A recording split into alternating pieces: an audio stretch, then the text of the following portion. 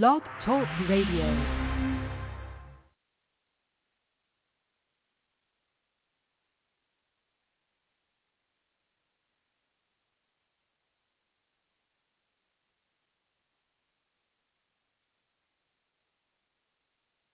Blog Talk Radio. Black Hole Radio presents Disaster Awareness for Community Preparedness with your hosts, Rudolph Muhammad and Yusef Muhammad. People get ready, there's a train a-coming. You don't need no baggage, you just get on board.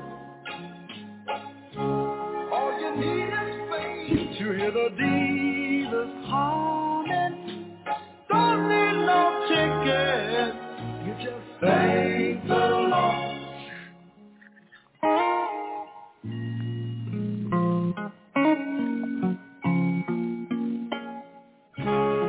So people get ready for the train to Jordan. Picking up passengers coast to coast. Faith is the key. Open the doors and board them. There's hope among love and most.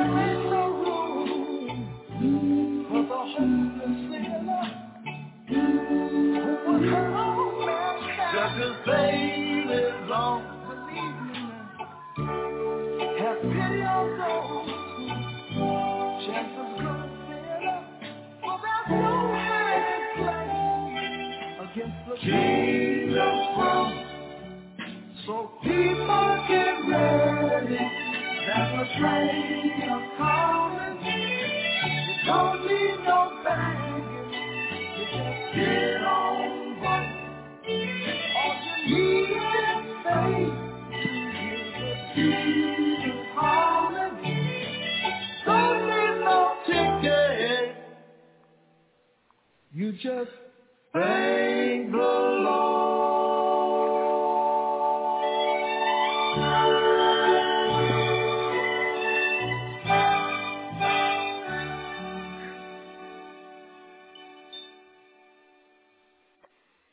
Peace and blessings, peace and blessings. Welcome to another weekly edition of Disaster Awareness for Community Preparedness, a program that wants you to become self-reliant and taking appropriate action in response to any emergency.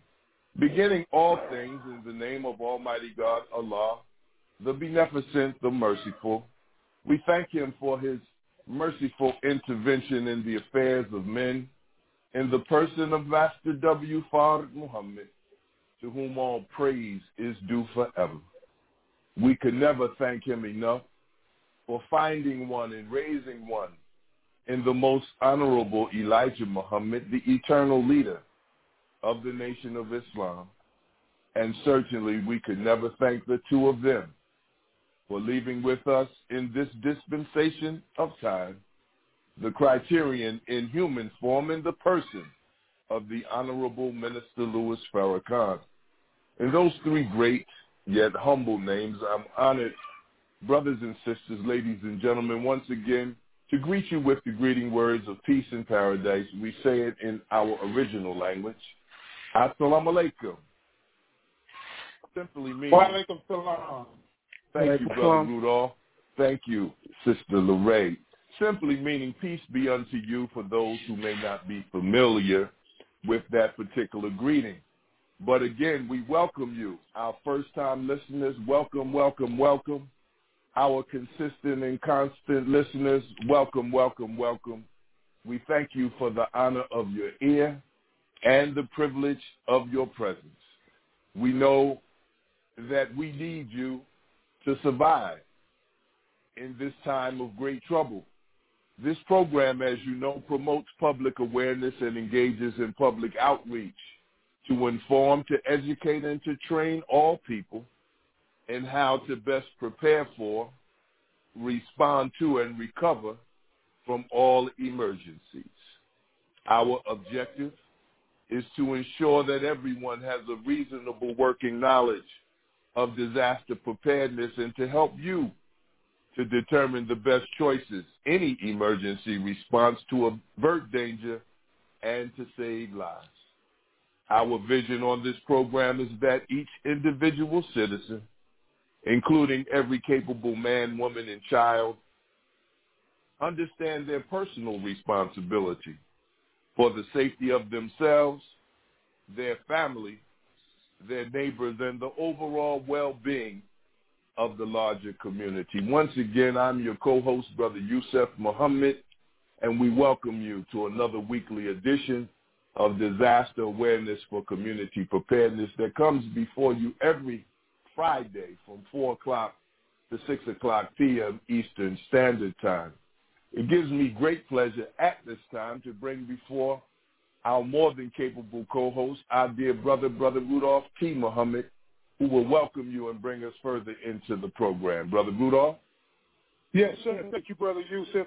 Beginning all things in the name of Allah, the Beneficent, the Merciful, we thank him for another day in his glorious creation called universe. We thank him for all that our eyes have seen, our ears have heard, our hearts have felt. We thank him for traveling Muhammad. We thank Allah for finding one from amongst you and I. Just a regular, average black man. He wasn't a regular, average black man.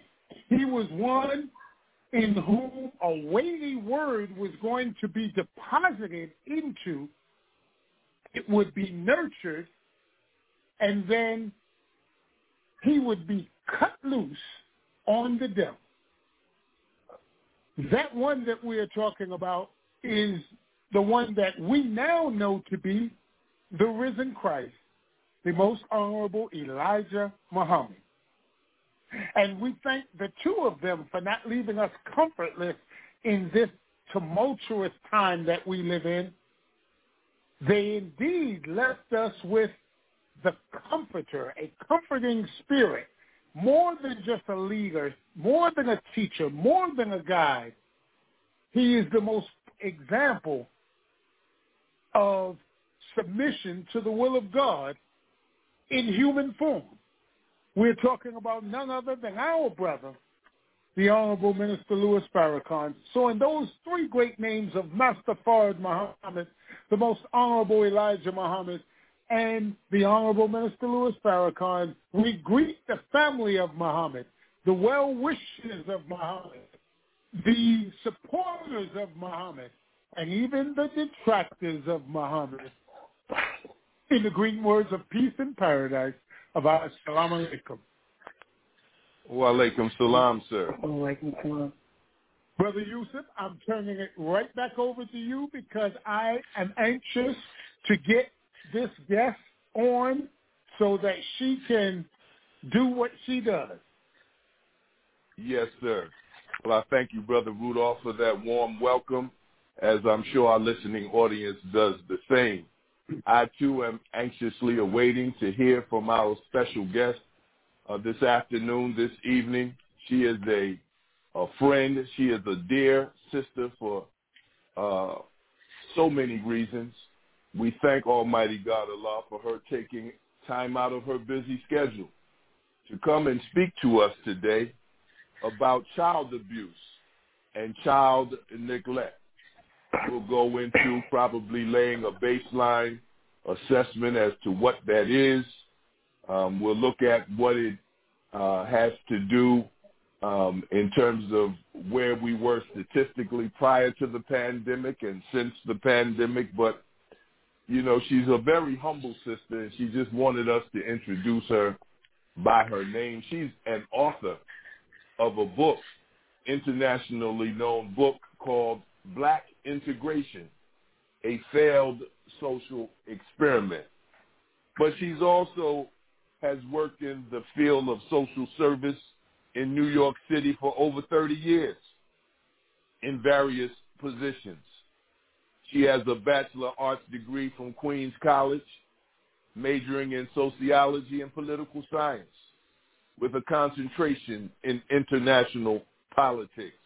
She has a master's degree in social work from Stony Brook University and a licensed master's of social work degree from the New York State Department of Education. She's married. She has children. She's a mother. She might even be a grandmother now. Yes, she is, because she told us she had some grandchildren in her presence. So without further delay, brothers and sisters, not only do I like introducing her in terms of her professional acumen, but our dear sister is also the wife of a martyr who was a dear friend to Brother Rudolph and I, a dear friend to the Honorable Minister Louis Farrakhan, and helper to the Nation of Islam as he transitioned a little over a year ago as a result of the COVID pandemic. I'm speaking none other than our brother Abdul, student minister, regional student minister Abdul Hafiz Muhammad. She is the wife of our dear brother. We are eternally grateful, Sister Lorraine, that you would take time out of your busy schedule to come before our listening audience. So at this time, the floor is now yours, ma'am. Assalamu alaikum to your listening audience for having me out to discuss this important subject of child abuse and neglect. One of the reasons that we're not able to eradicate child abuse and neglect is because we're starting at the branch instead of starting at the root. And the root of child abuse and neglect started with the transatlantic slave trade. The institution of slavery resulted in the sexual abuse of men, women, and children. We also experienced educational neglect because we were unable to learn to read for 3 centuries. We also experienced verbal abuse, emotional abuse, and of course we were subject to the mental illnesses of our masters. Our masters were basically psychopaths and sociopaths, and that's the foundation upon which Black Nation in the West stands on. We also experienced medical neglect, and we lived short lives as a result of that. So now people want to talk about slavery as though it was a passing phase in American history, but we know that institution lasted in chattel slavery for 300 years. So we had institutional neglect of men, women, and children for centuries. And when you have that type of long-lasting abuse and neglect, it becomes a part of the culture of that person or that group of people. When we finally were emancipated, now we're in Jim Crow, which is basically slavery by a different name. Mm-hmm. So while we're going through these 410 years of systemic abuse, what happens is that becomes what we call your average expected environment. So what we do is either we reject that particular dynamic or we incorporate it into our lives. And what we tend to do as parents, we raise our children based on how we were raised. We don't have a book that talks about parenting. Very few people research parenting. So what we tend to do is do what we've already experienced. And so one of the biggest problems we have is that we have to reteach ourselves how to interact with one another, and it's difficult to overcome certain barriers because we have to recognize we live in a greater society that's oppressive to us. So we're living in their reality, and until we change the reality that we currently live in, we'll always have issues. Because one of the biggest reasons why we have so much abuse currently is because of poverty. Most of the cases that come in are because of maltreatment. The people who have the highest rate of being caught up in the child welfare system are the people who are impoverished. That impoverishment comes because we live mostly in single-parent households and because the greater society dictates what our wages are. And until we are able to control our economy, there's very little else we can control. We have to basically be removed from the civilization that we're currently in order for us to correct these deficiencies in our families. That's basically what the situation is. So we want to talk about what's going on right now, but we have to realize that it has a historical context. And until we can address that, as well as remove ourselves from the people who continue to exploit us, it's very difficult to eradicate some of these problems. That's my opening statement. Understood. Beautiful, beautiful, beautiful. Thank you for laying that base, going to the root and not the branch. Beautiful. Master with psychopaths and sociopaths. You're right, my dear sister. I know some people, what do they call it? I know as a firefighter, when we come back from alarms, they call it post-incident stress management. But I believe one psychiatrist or psychologist called our condition, help me out with it, did she post-traumatic slave? Post-traumatic slave disorder. Right, yes. Disorder. Our dear sister, Dr. Patricia Newton, formerly of the Black Psychiatrist, I believe, put that out along with Dr. Leary put out. She called it a syndrome. And so thank you for laying that base. Brother Rudolph? That was beautiful. And that leads us right into it. Just for the benefit of our audience, because we have such a integrated audience. So we just want to lay this out and say this at the beginning, at the very onset. We are not, in the intention of this program is not to insult, indict, or judge anybody. It's to educate all that are listening and to help us as a family get over a hurdle that has been plaguing us for hundreds of years. We know that, and we will, I'll just put this out there to anybody that's listening. You can foil, Freedom of Information Act, you can foil the actual facts of the numbers of child abuse and child neglect locally and regionally. Prior to the pandemic, where you're going to have a hard time getting those numbers is in the pandemic of where we are now. And some of the reasons for that is, remember that when the children could go and get out of the house, a lot of times they were getting away from their tormentors, their abusers, and their neglectors. Because they were now locked into the home now for over these past 18 months, now they're locked in with their tormentor, abuser, and neglectors.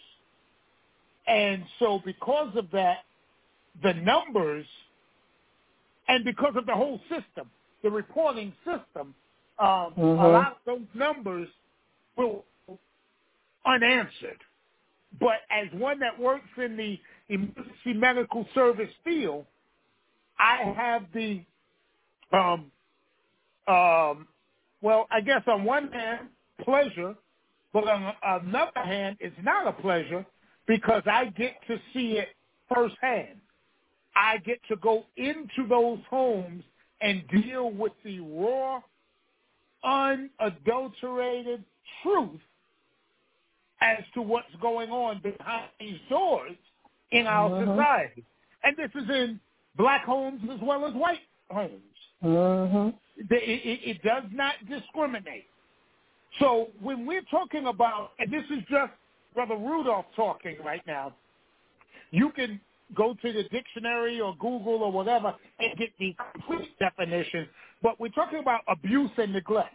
So when we're talking about abuse, we're talking about a physical, mental, spiritual, or social situation that makes the person feel scared, intimidated, or it prohibits them from being who they are. Would you say that that's a fair assessment Sister Lorraine? Yes, it is. And see, the reason why when I went back into the historical trauma is because once we were released from what is considered captivity, we never received any trauma counseling. Right. When you have centuries of trauma, and you don't have trauma counseling, that person will continue to abuse themselves, permit themselves to be abused, and so these things go on through the family line. It doesn't just stop because you said, okay, I'm not going to hit you anymore. Even when you remove a child from the home where the child was being abused and you put them into another environment, if you're not going to get them counseling and try to resolve those issues that came about while they were being abused, that person is going to continue to abuse themselves or permit themselves to be abused if they don't have the right understanding of what they experience. And sometimes you'll find that people blame themselves for their own abuse. Right. So now you come out of trauma and no one gives you counseling, you end up substance abusing, you drink, you use alcohol, you never had no mental health counseling. If depending on what type of abuse, you can be promiscuous because of rape or sexually abused as a child. You can you can hate yourself because you experience verbal abuse. You can become depressed. You can also involve yourself in gang violence or domestic violence because that was what you grew up around. And so if these are the things that we're dealing with historically and those things are not being addressed, then sometimes we don't even see ourselves as abusers because this is what we grew up under. We think this is normal. We don't even understand what we're doing is a problem. That's right. True. Beautiful. And, and I'm sorry, Brother Yusef. Go ahead. No, go right ahead, Brother Rudolph. And I was just going to say that, and to add to that, we have to really think. Nobody wants to admit the fact that their parent, their mother or father, was wrong in the way that they raised them. Nobody wants to admit to that because that rocks your entire foundation. Mm-hmm. To know that you were raised, you were lied to while you were raised, you were wronged while you were raised. That's a heck of a psychological blow that a person would have to deal with on top of the trauma that they've experienced also. Absolutely. That's hard to face that your parent might have been wrong. And a lot of times the person who's your perpetrator was also a victim at some point in their life. So this is something that carries on and on and on. So it's very important if we want to have a future, as whether it's, it's just humanity, we have to see what happened, we have to face what happened, and then we have to devise a scheme or a plan to make sure that this is something that does not go on into the future. And so when we live in denial, then we really can't self-correct. A lot of times when people don't understand, I always tell people, I said, a therapist a lot of times know what the problem is with the patient a long time before the patient is willing to acknowledge what the issue is. Because sometimes what we do is we're so busy in denial and hiding the trauma and driving the trauma underground, but we still are going to internalize it, and we're still going to do things that's going to come out because that's part of our coping skill. So a lot of times the person who you're interacting already knows what's going on with you, but we have to wait until that person is going to face it and to acknowledge my parent was wrong or my upbringing wasn't what it should be. But at the same time, this is a whole societal problem. This is not just something that's going on in your home. And like you said earlier, the unemployment rate is going up.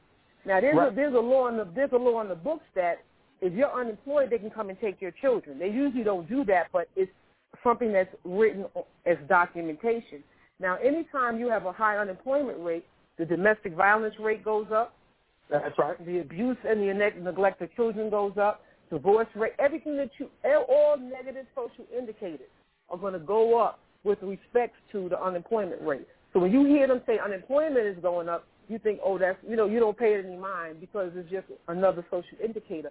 But that drives so many other negative social indicators like homicide, suicide, all these other things fall in line behind that unemployment rate. So this is something that we need to be addressing and looking at as a society is how we're going to ensure that people have basic necessities like food, clothing, shelter, etc. And a lot of problems with the social service industry, especially with child welfare, we focus too on the child because that is the client.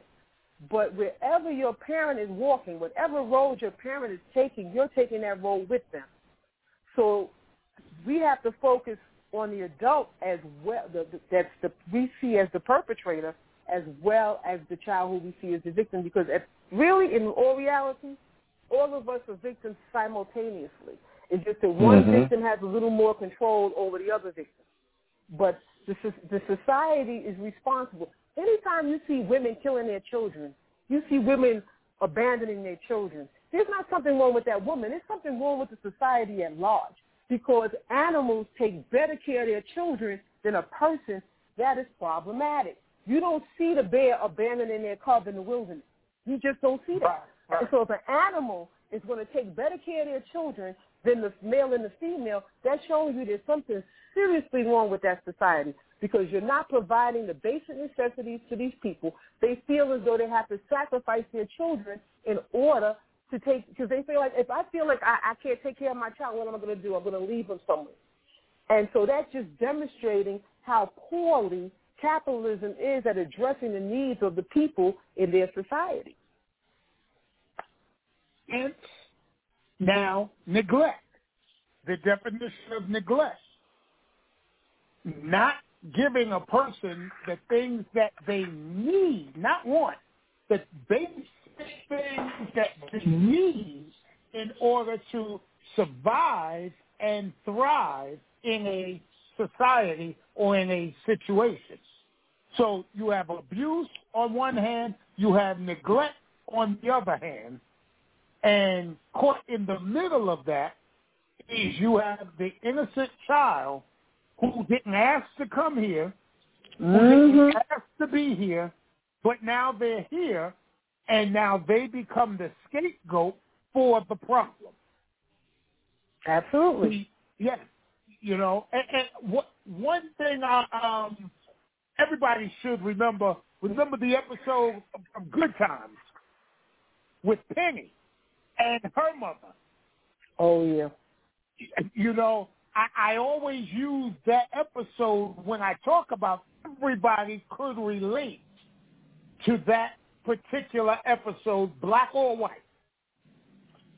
That you have an innocent child who's being abused at home and is trying to seek a refuge. She's a refugee because she's trying to seek refuge in another family because they're showing her love and attention that she's not getting at home.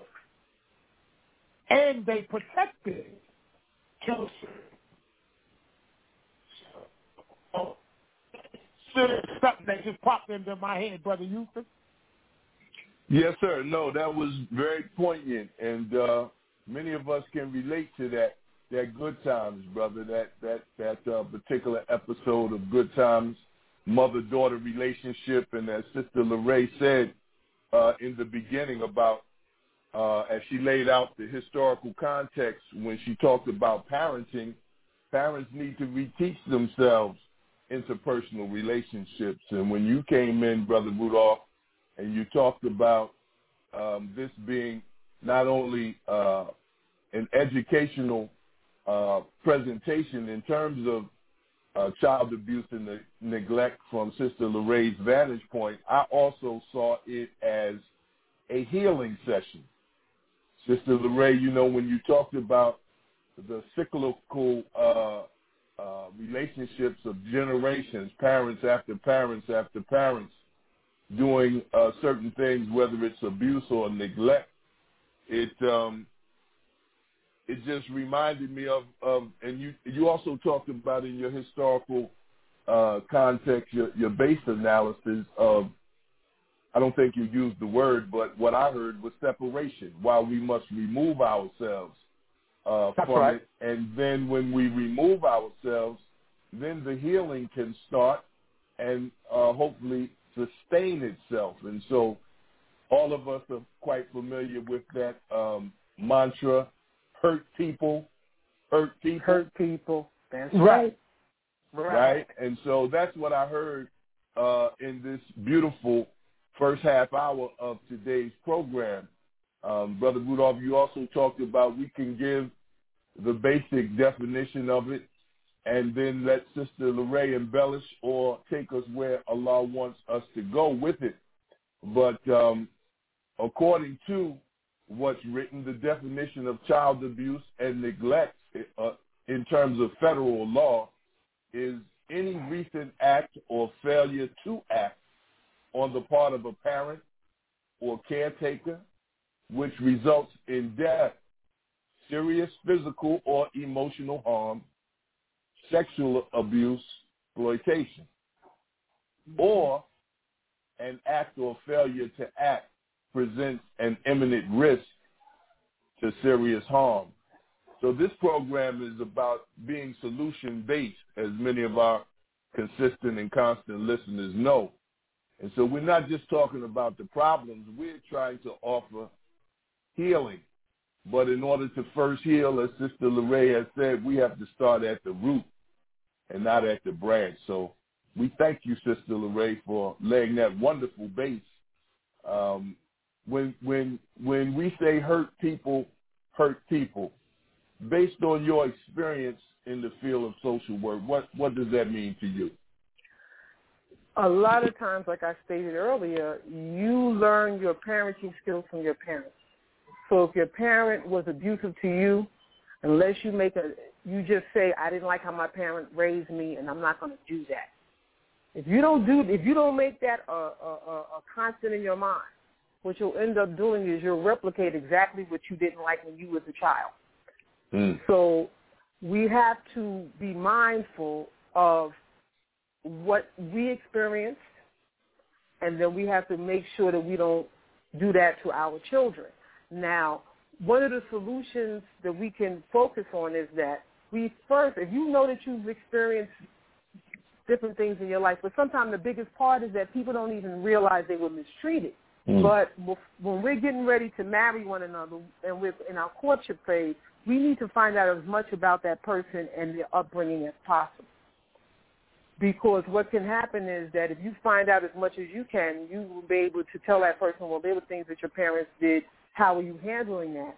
And did you ever get counseling for that? Because, see, with trauma, we have to remember, the first thing they tell you about being traumatized, you got to remove yourself from that person, right?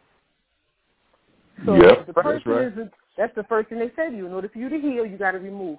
But we want to live in a society where we were traumatized for over 4 centuries, approaching 5 centuries, and we expect that we'll be able to coexist with the person, the perpetrator.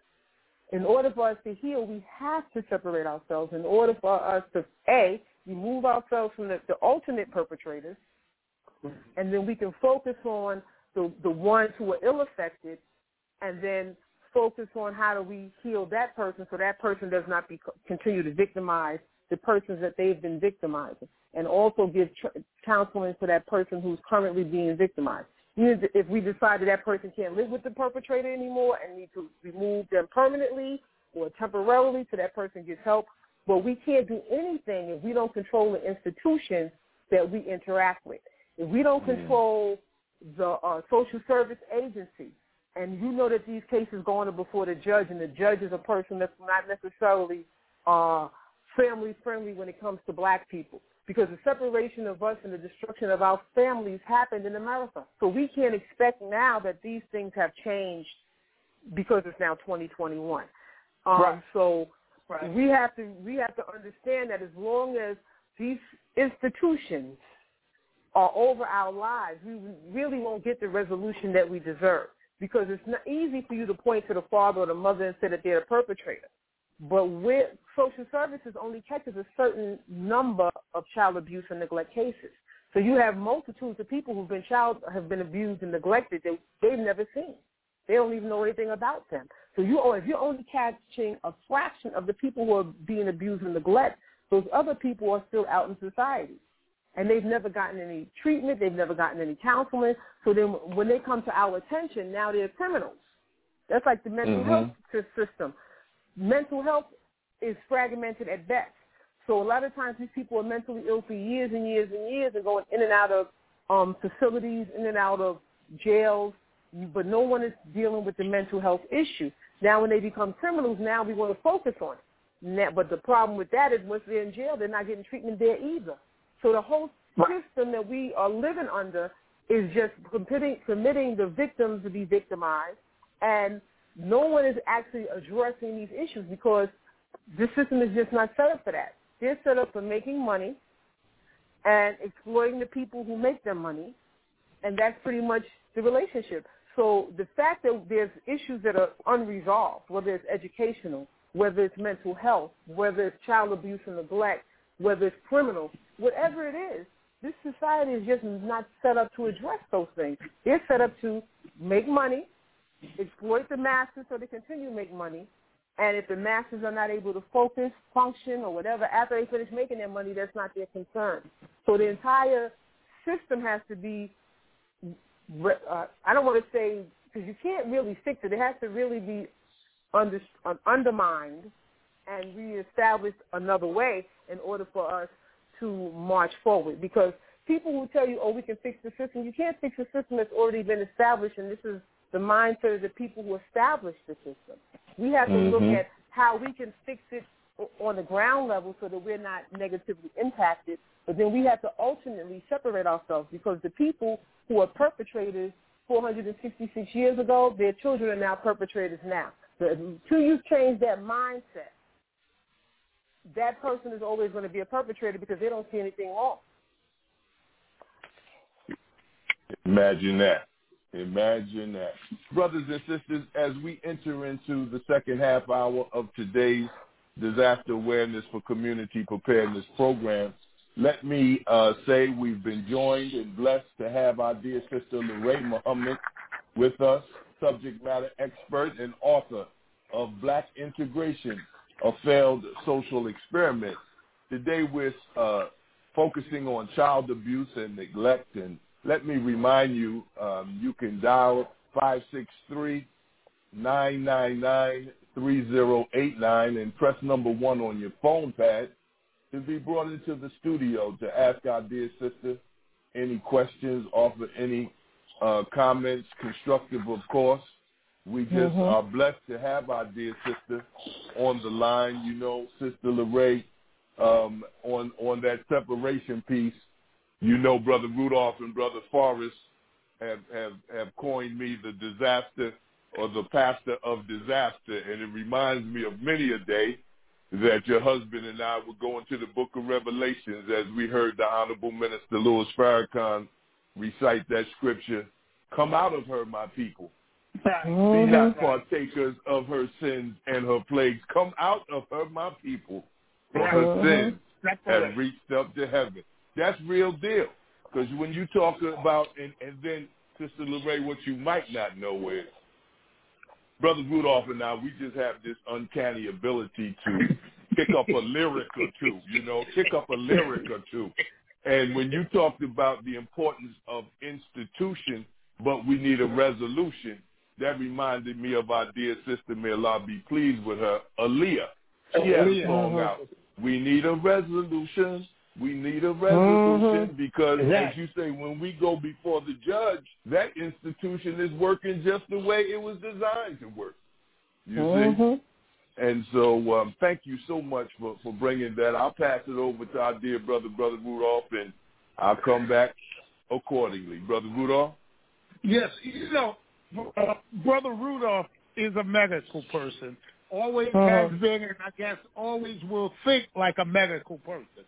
So in thinking like a medical person and coming out of this 18-month pandemic that we're in, now why do they call COVID-19 a pandemic? They said it's because of the numbers of people that it has affected or ill-affected, and because it wasn't germane to just one location, it was so widespread. So if COVID-19 is a pandemic, then what is child abuse and child neglect? it should be looked at as a pandemic also. But what was the solution for stay in your house, stay where you are, close the businesses, stop sports, stop everything, only essential trips are being made, only essential workers out working, everybody else, you're under curfew, stay where you are. Well, in order to address, like Sister Lorraine said, the entire issue of abuse and neglect, you have to separate. This thing is like, it's like tuberculosis or Ebola or any other airborne disease that is so easily contagious that you really have to quarantine the patient from everybody else. One, to keep the patient from getting further infected, but two, to keep the society from becoming infected with what the disease that the patient has. So the only way to treat the traumatic psychological institutions or the traumatic psychological condition that we're in is to separate us from the trauma and the traumatizers and then start a system of psychotherapy in order to get us to a wellness state of being. It's almost like a person going to Alcoholics Anonymous or having alcohol addiction or drug addiction. The first thing they tell you is you have to stop interactions with that crowd because there's no way you're going to clean up if you're still hanging around with that crowd. Well, this is the same thing. But so I'm just wondering, how is it, now you brought that out to us, Sister Loretta, how large has not come to that understanding other than the fact that we're under a sociopathic society that is also hypocritical and cold, blatant liars. I'll stop with that. There was a question in there, I presume. Yes, ma'am. The question is now, so how did you, and this takes us to your book, because I love the title. And because now, and we think, and here we go again with the trauma. Going through school, if you failed the test, it was a bad thing. Class, you failed an experiment. It was a bad thing. It caused you to go through some pain and anguish when you got home, physically and socially. But here, this test that you talk about, the failed experiment of integration, then that means someone should have looked at it already and said, well, this thing ain't working, so we need to divide this thing back up and separate this thing, and then let's start to fix it in separate locations. So why hasn't that happened? Well, brother, we have to remember that not only are we economically dependent on them, they're economically dependent on us. They built a whole civilization on slavery, colonialism, and neocolonialism. Europe now is facing difficulty because they ran out of money a few years ago, and now they're trying to colonize or maintain colonialization in Africa. They can't afford to separate themselves from us because their entire economy is based on the oppression of black people. Just think about how much money our ability to perform in sports makes for America, whether it's at the college level, whether it's at the pro level. Think of how much money we generate entertainment, singing and dancing and all of that stuff, not only domestically, but they export our products all over the world. So they're very economically dependent on us. Also, we provide cheap labor and free labor if we're in jail. So there's an economic dependency that they have on us. A lot of times when I would be on Twitter and I would talk about separation, the biggest opposition I got was from white people, because one lady actually told us, we need you. But see, the need that you have for us is not necessarily in our best interest. You have an economic need for us. You need us to maintain your civilization, but at our peril and at our destruction, because all of these things that happened to us in the past are the reason why we suffer from the things that we suffer. The low self-esteem, the envy and the jealousy that's between us. These things are directly connected to the psychological abuse that we suffered under them. The ability to not maintain our family structure, our marriages, our child rearing, our interpersonal relationships. All of these things suffer because of us being in their company. Just the fact that we are modeling our lives after them is the reason why we can't maintain our relationships.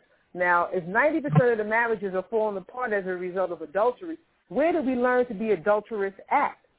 Who at whose foot? So as we're modeling our lives after their civilization, we are self-destructing. I remember one time we were having dinner with my family, and one of my sisters asked, what is the benefit of watching a soap opera? And what do you get from it? And I said to her, it teaches you how not to live. Because if you live like them, you know ultimately there's going to be a consequence for that lie. Ultimately, there's going to be a consequence for that sneaking around. But if you buy into the idea that this is how you're supposed to live, then you're going to always experience some form of chaos.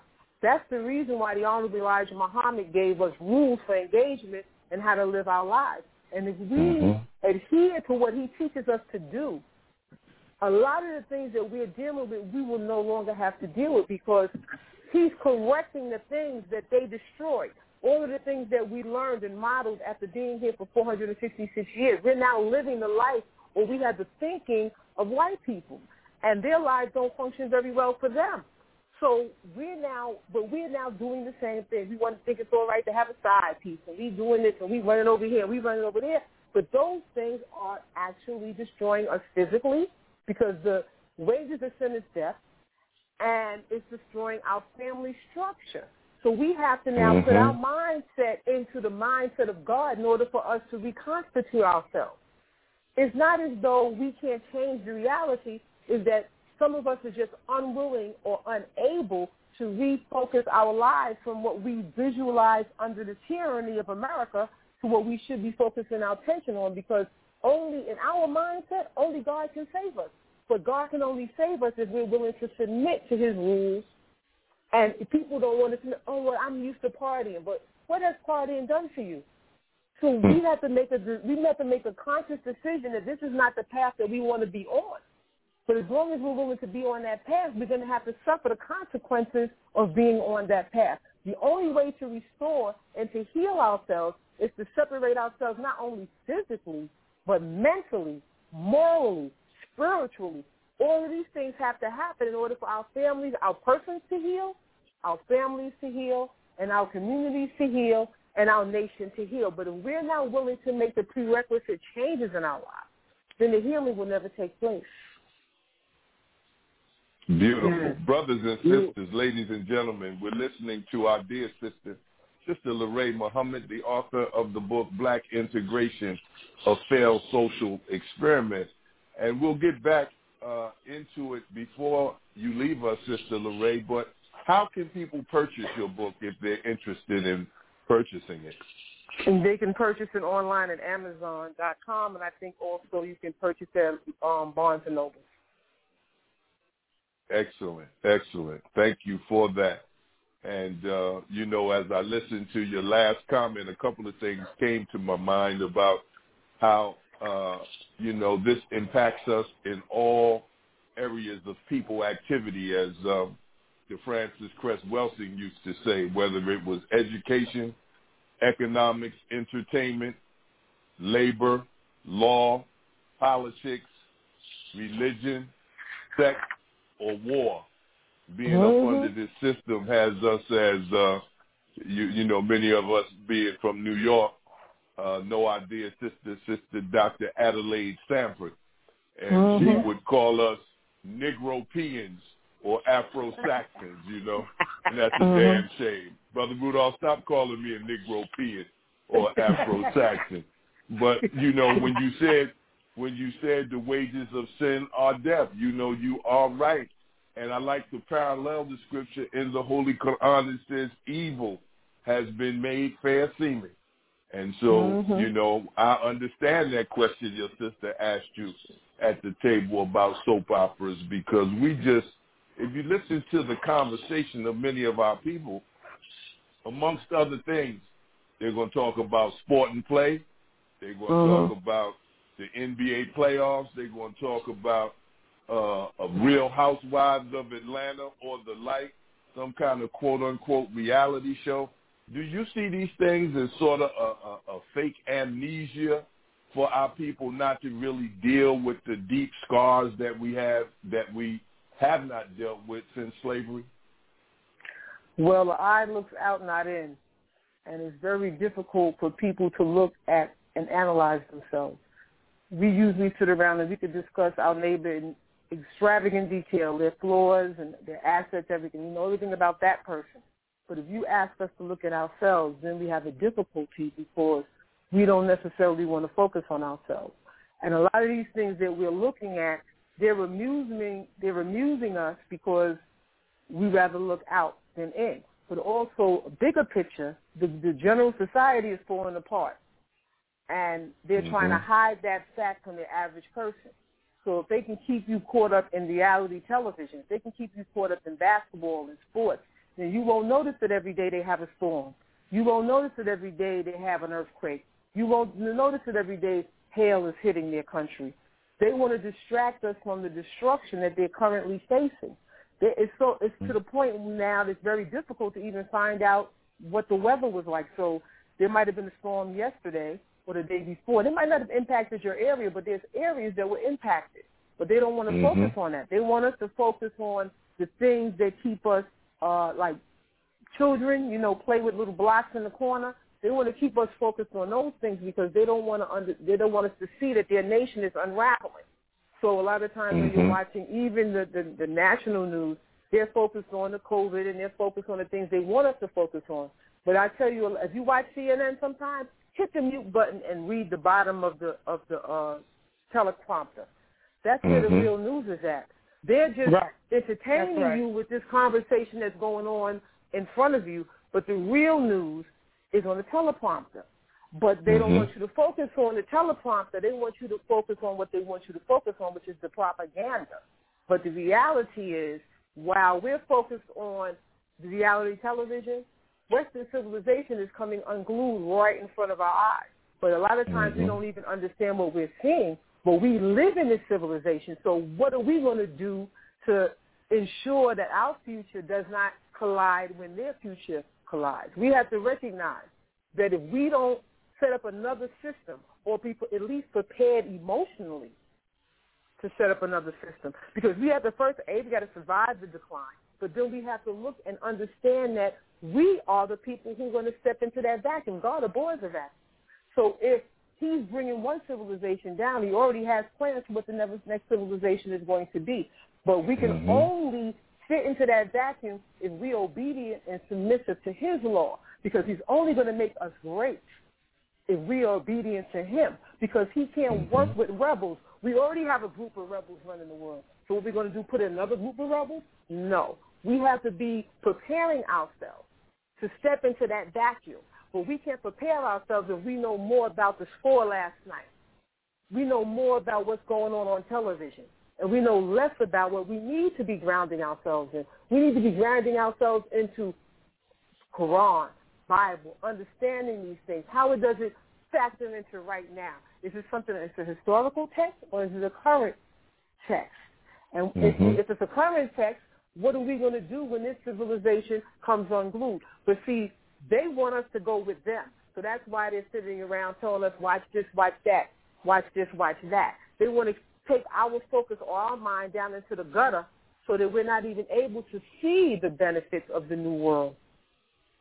So that's just how I'm seeing it. If anybody sees it differently, please chime in at this time.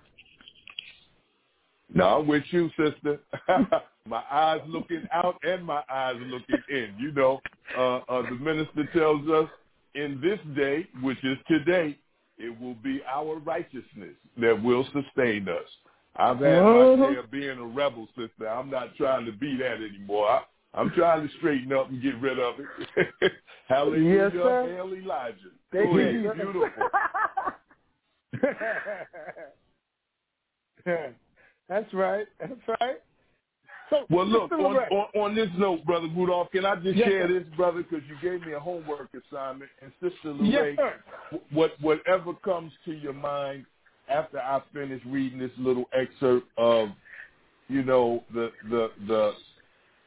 environment of post-pandemic, pre-pandemic, according to this article the Associated Press wrote. It said an analysis of state data reveals that the coronavirus pandemic has ripped away several systemic safety for millions of Americans. It found that child abuse reports, investigations, substantiated allegations, and interventions have dropped at a staggering rate, increasing risk for the most vulnerable of families in the U.S.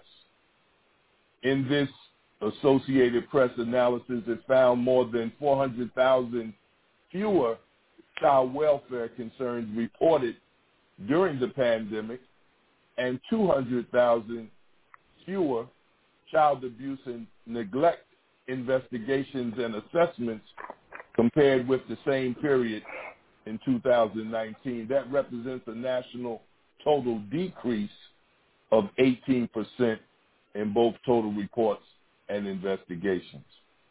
The AP requested public records from all 50 state child welfare agencies and analyzed more than a dozen indicators in 36 states, though not every state supplied data for the total reports or investigations. The analysis compared the first 9 months of the pandemic, March to November 2020, with the same time period from the 2 previous years. And there are signs in a number of states that suggest officials are dealing with more urgent and complex cases during the pandemic, according to the analysis, though most child welfare agencies didn't provide the AP thorough data on severity. A loss of report means greater potential for harm, because there has not all of the sudden been a cure for child abuse and neglect, said this woman, Amy Hartford, a child expert with the Children's Advocacy Institute. She quotes and says, children who are experiencing abuse or neglect at home are only coming to the attention of the CPS much further down the road than they normally would. When families aren't getting what they need, there are consequences for everyone. I'll stop right there and let you share with us what Allah revealed to you in just that little passage. And if I need to go further, I will. But what should we, take out of what I just read? Well, I would have to, I'm going to be honest with you, I believe that the child abuse has gone up. The problem is that social services is a face-to-face, situation. The workers go out and they meet with the families, but now we're in the pandemic. I'm not sure what their protocol is because, of course, I'm retired, so I'm not sure how they're handling that. But most of the schools, like I said, the schools are shut down. I don't know how social services is functioning when they're supposed to meet face-to-face. They're supposed to go in the home. They're supposed to make those investigations, and a lot of the institutions that you would make the investigations in are currently closed. So I'm going to take a stab at just based on the unemployment rate and the fact that so many people are being at risk of losing their homes. You have food insecurity. You have all of these things that are going on simultaneously. So I'm going to assume that the abuse has not decreased. But the problem has showed that with COVID is just illustrated how poorly the society is really, how the society is not really gauged to protect us anyway. So now it's just showing the holes in the system. Because once the system shuts down, then everything else seems to unravel. But one thing it's showing people is that they're slaves and they don't even realize they're slaves. And we've all been working and trying to take care of our children and do what we need to do, but this one pandemic is showing all of the issues institutionally that we never looked at. And so I'm not going to say that child abuse has gone down, because I would not say that is what's going on. I'm saying is that we're not, because they don't catch all cases anyway. So now you have a situation where the worker can't even go out. But this is a situation that's across the board. The schools, the teachers are not teaching. Everything that all institutions that they have set up are not working. And then at the same time, they didn't really work all that good to begin with. So I don't know what the answer is going to be, but I think that on the other side, we're going to have to look at all of these things, because it looks like this system is coming unglued. I mean, it's painfully obviously to the person who's looking at it. So now we're just going to have to figure out how we're going to pick up the ball henceforth, because I don't think that these institutions are really going to ever come back into play. They're talking about, we want to go back to school if everybody gets the shot. But it seems to me it's more the motivation is really about us taking the shot, really about us going back out into the structure so the capitalism does not totally implode. I don't think the focus is really on how the people are doing, because they're not. I'm going to illustrate it this way. They told everybody to stay home because we want to protect everybody from COVID. But they made no arrangements to make sure these people have food, clothing, and shelter during the course of the pandemic and at the conclusion of the pandemic. So really the pandemic is just showing us all of the systems that don't run properly in the best of circumstances, and now in the worst of circumstances, they're not running at all. So now CDC announced a couple of weeks ago, the Supreme Court decided that the CDC didn't have the authorization to tell people that they don't have to pay their rent. So they could not initiate, the rent moratorium on rent. So now you have people who haven't paid rent in over a year. So what are you going to do with these people that haven't paid rent in over a year? It's just, to me, it's just everything that they built up had so many holes in the system, and now COVID is just showing us where those holes lie. Because if a worker can't go out and check on the child because of the pandemic, that leaves that child pretty much to their own devices. And then what is the protocol for getting these children to the hospital when a lot of the hospitals didn't want children in the hospital because of the pandemic? Right. So we have all of these systems that were set up a certain way, and now you can see them symptoms, they just really don't function the way they should function. So to me, the COVID is just showing us where the problems are. And so now we have to think about, okay, so after COVID, what are we going to do to make sure that those systems function the way they should function? That's just something that we need to be thinking of as we're sitting in our homes, and we realize that this system is just not going to last. You can see it's very obvious, even with what they're trying to put up as propaganda, everything's going to be fine with the vaccine, but you can see that everything is not going to be fine after the vaccine. So now we have, as a community, have to sit in our houses and think about, okay, so what can I do personally to make sure that these things are resolved when we come from outside of our homes? Because right now we're all in our homes. There's really not much we can do. But what are we going to do when it's time for us to leave our homes? How can we help to alleviate the suffering of the children? How can we alleviate the suffering of the parents? How can we ensure that these people have some place to stay? But those things can only really come into play after capitalism has pretty much imploded. No, beautiful. To your point, I was thinking similar as I was reading initially what I just read, and then I, think cynically too sometimes, because I know people can play with numbers statistically, and for them to say what they said in this particular article, I said, no, we have to ask Sister LeRae this. What's her point on this? Because it just didn't sound right in terms of what we would expect to happen. But, as you expose, the process is flawed, very much so, in terms of dealing with child neglect and abuse. I think your point is right on. I mean, clarion clear So thank you. Brother Rudolph, I'll pass it on to you, beloved, and then I'll come back.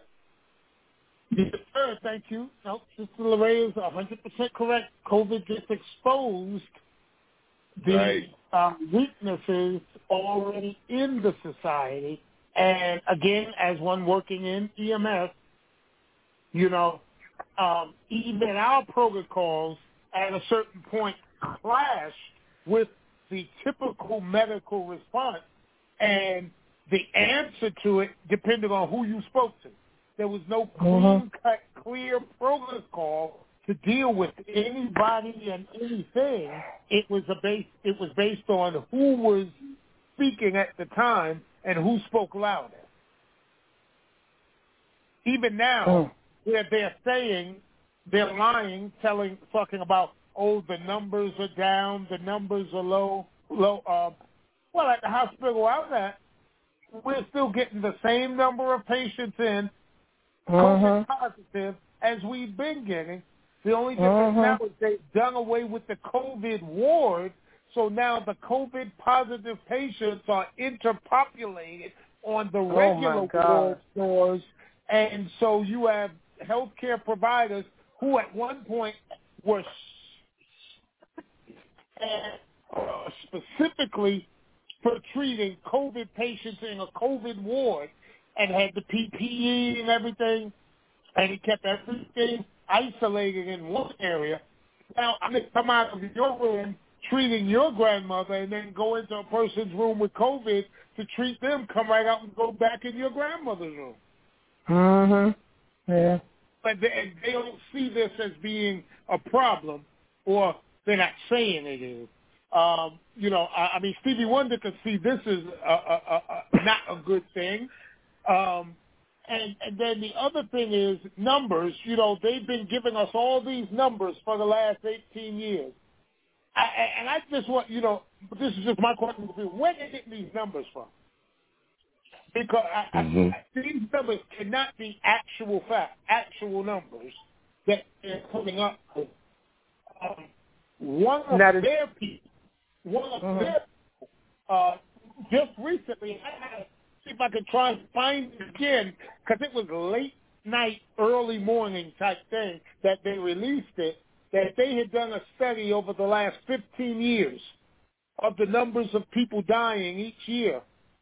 And they said the only difference between now and 15 years ago is the label that they put on the reason for people dying. But the numbers haven't changed. And so it made me think, because my son, he was working in the pharmacy about a year and a half ago, and he said to my wife and I then, he said, they're talking about all these people dying of COVID, but they don't say anything. I mean, the same number of people have been dying of diabetes, heart disease, cancer, and no one is, nobody ever said anything. It wasn't all of this hoopla and to-do over it. And so now that I saw this report where this white guy had produced the numbers, and I'm looking at it, and I was like, hey, my son is right. It's all of how you tell the story. Let's just put it that way. The narrative. Yes, ma'am. Right, that's right. So, Ray, what made you or sparked you or gave you the idea to write your book? Actually, it was the Honorable Elijah Muhammad, to be very honest with you. Before I came into the nation, I was reading A Message to the Black Man in America, and he stated emphatically that integration would not work. So when he stated that, I looked at the cover, and, it was written in 1974, I believe. And so this is like less than 10 years after he wrote the book.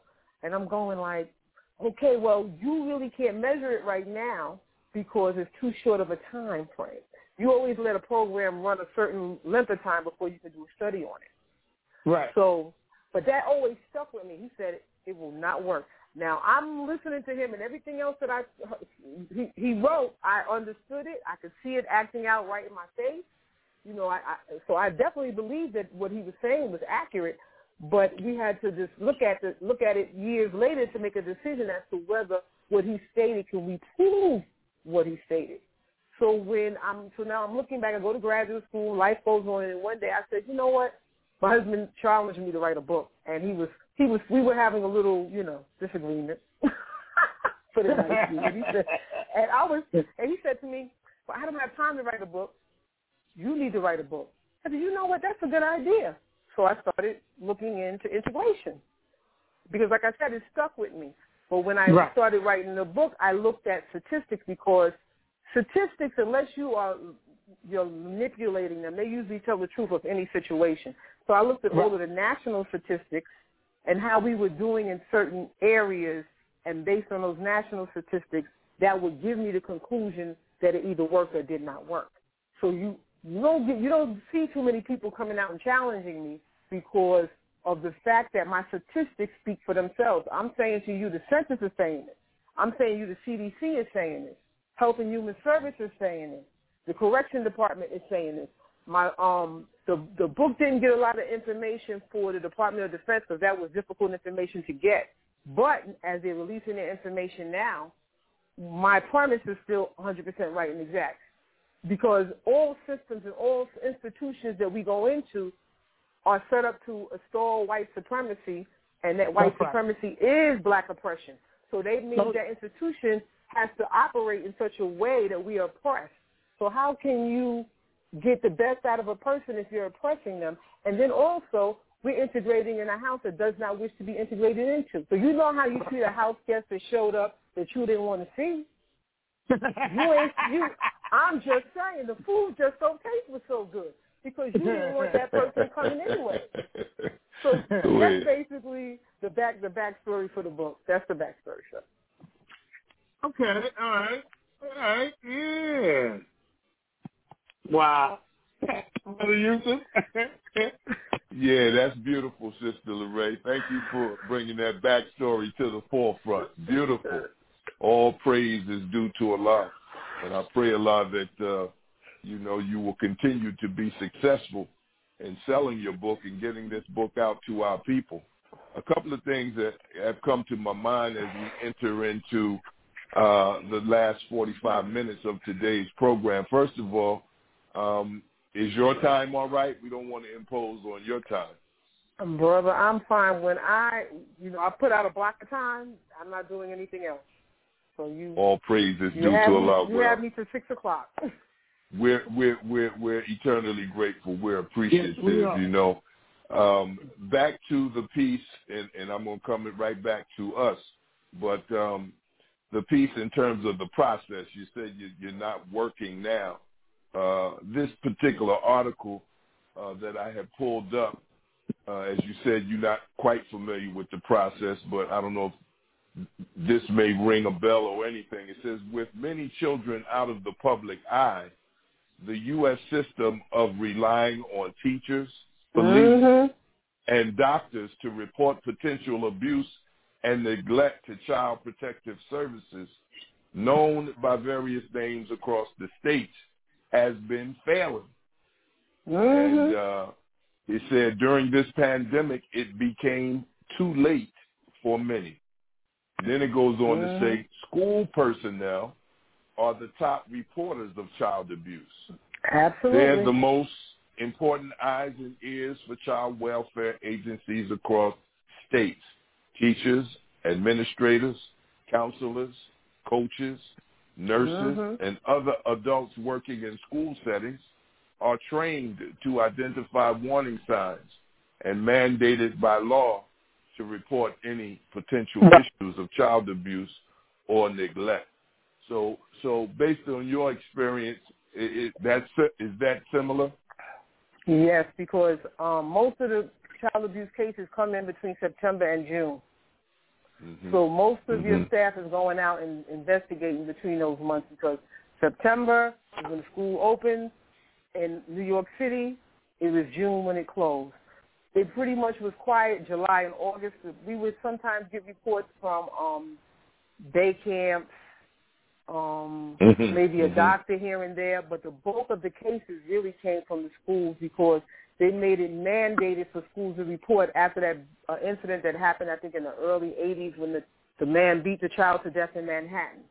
So because before that time, there was no mandated reporting system between the Board of Education and child welfare. But after that horrific case, and I can't remember the name off the top of my head. I have the faces, but I can't remember the name. The little girl Lisa was beat to death, and I think they found the little boy at the house. That case made it mandatory within New York City, and I'm assuming the state as well, where the school system had to report. Once the school system started reporting, they had to start hiring more workers because that was where the bulk of the cases were really coming in from. And so now that the schools are closed, of course, you're going to lose all of that information because there's no one that has really an eye on the mind of children. And so that is what it is. I mean, them saying, so that's why I'm saying I can't say that the numbers didn't go up because you now have the schools are closed, so you have all of these cases that are not being called in between the months of September and June. Then factored in unemployment. Factored in, you have high stress.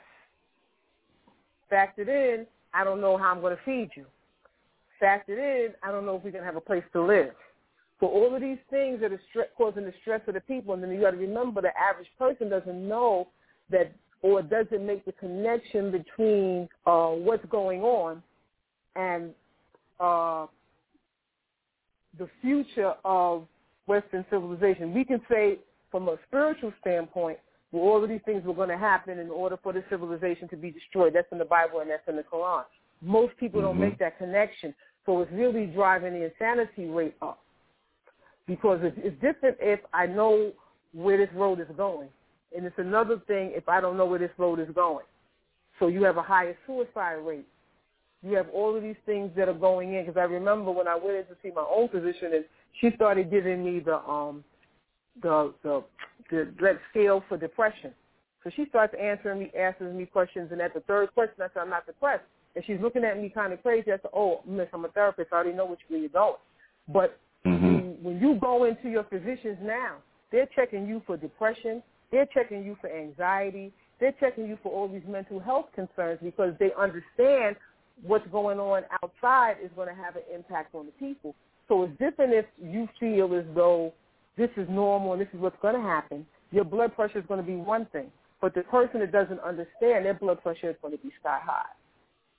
So our people are destroyed for lack of knowledge. For lack of knowledge. I'm sorry for cutting you. Go ahead, my dear sister. I'm sorry. But that's real because when I came in the office, she actually was shocked that my blood pressure was perfect. She's going like, her blood pressure is fine. But see, when you have that knowledge, then you're not walking in the darkness. But if you don't have that information, you're walking in the darkness. But if you have the information, that light gets you through the darkness.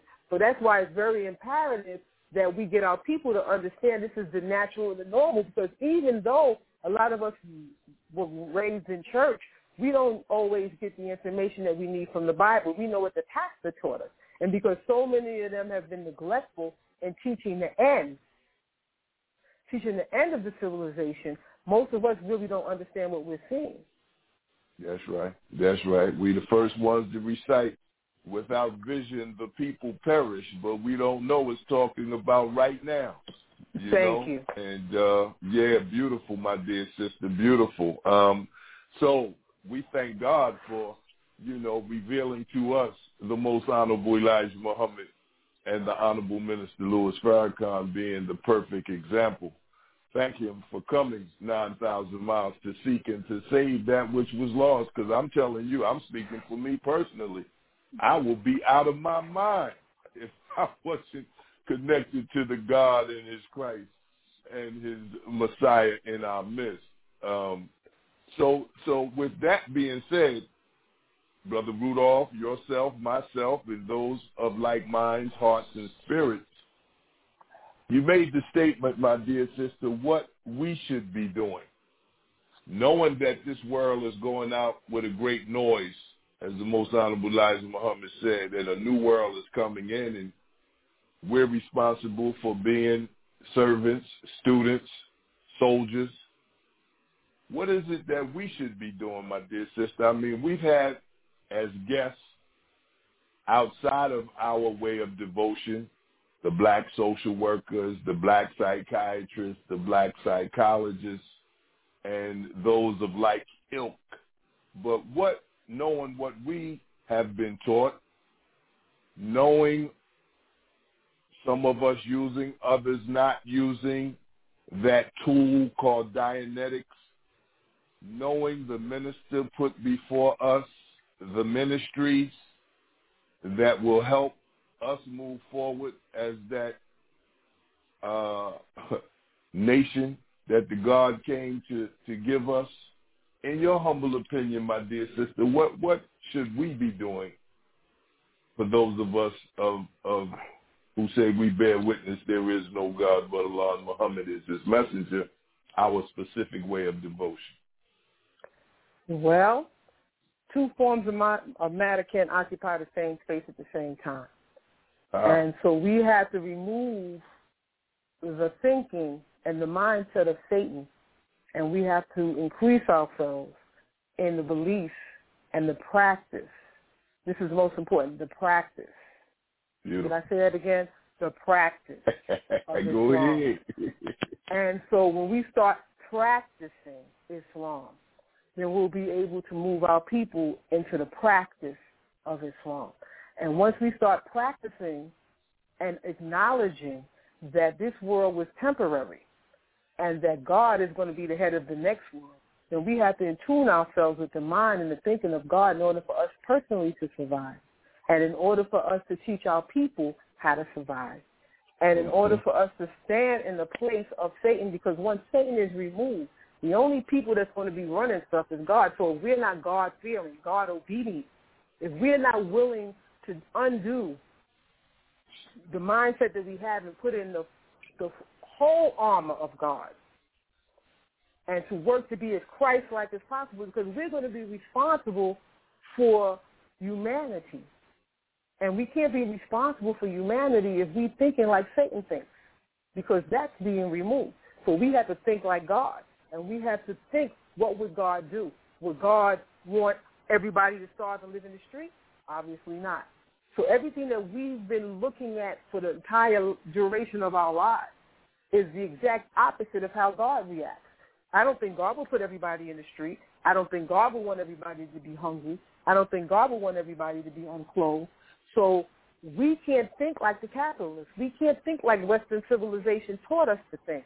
We have to think like God. And the only way for us to think like God is to study God and to practice God, not to just quote God, not to just put on a garment and a uniform and pretend that we're godly when we're not, but practice God, because that's the only way we can survive. That's the only way that humanity can survive.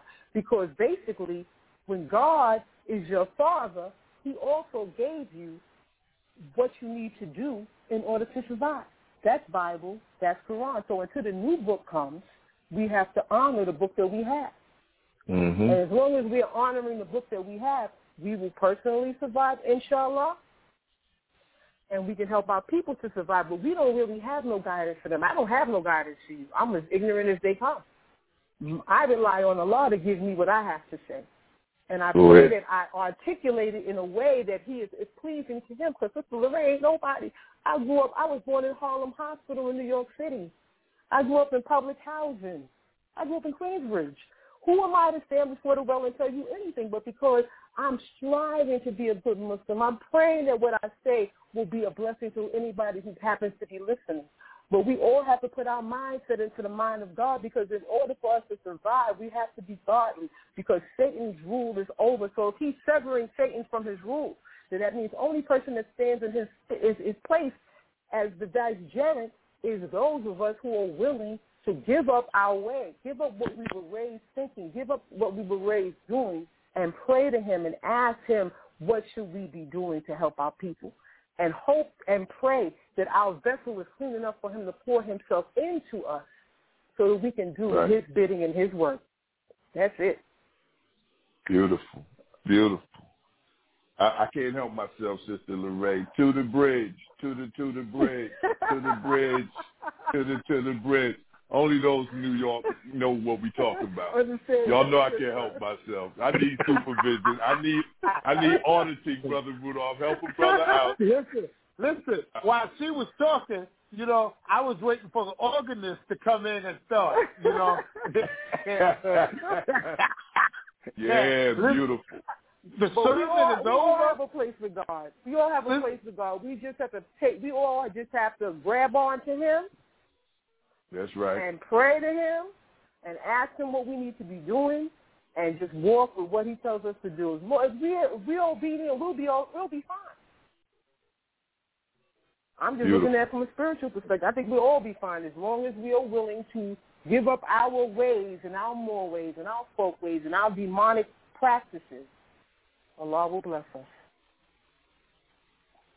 The doors, Brother Rudolph. The doors of the church are open. Won't you come?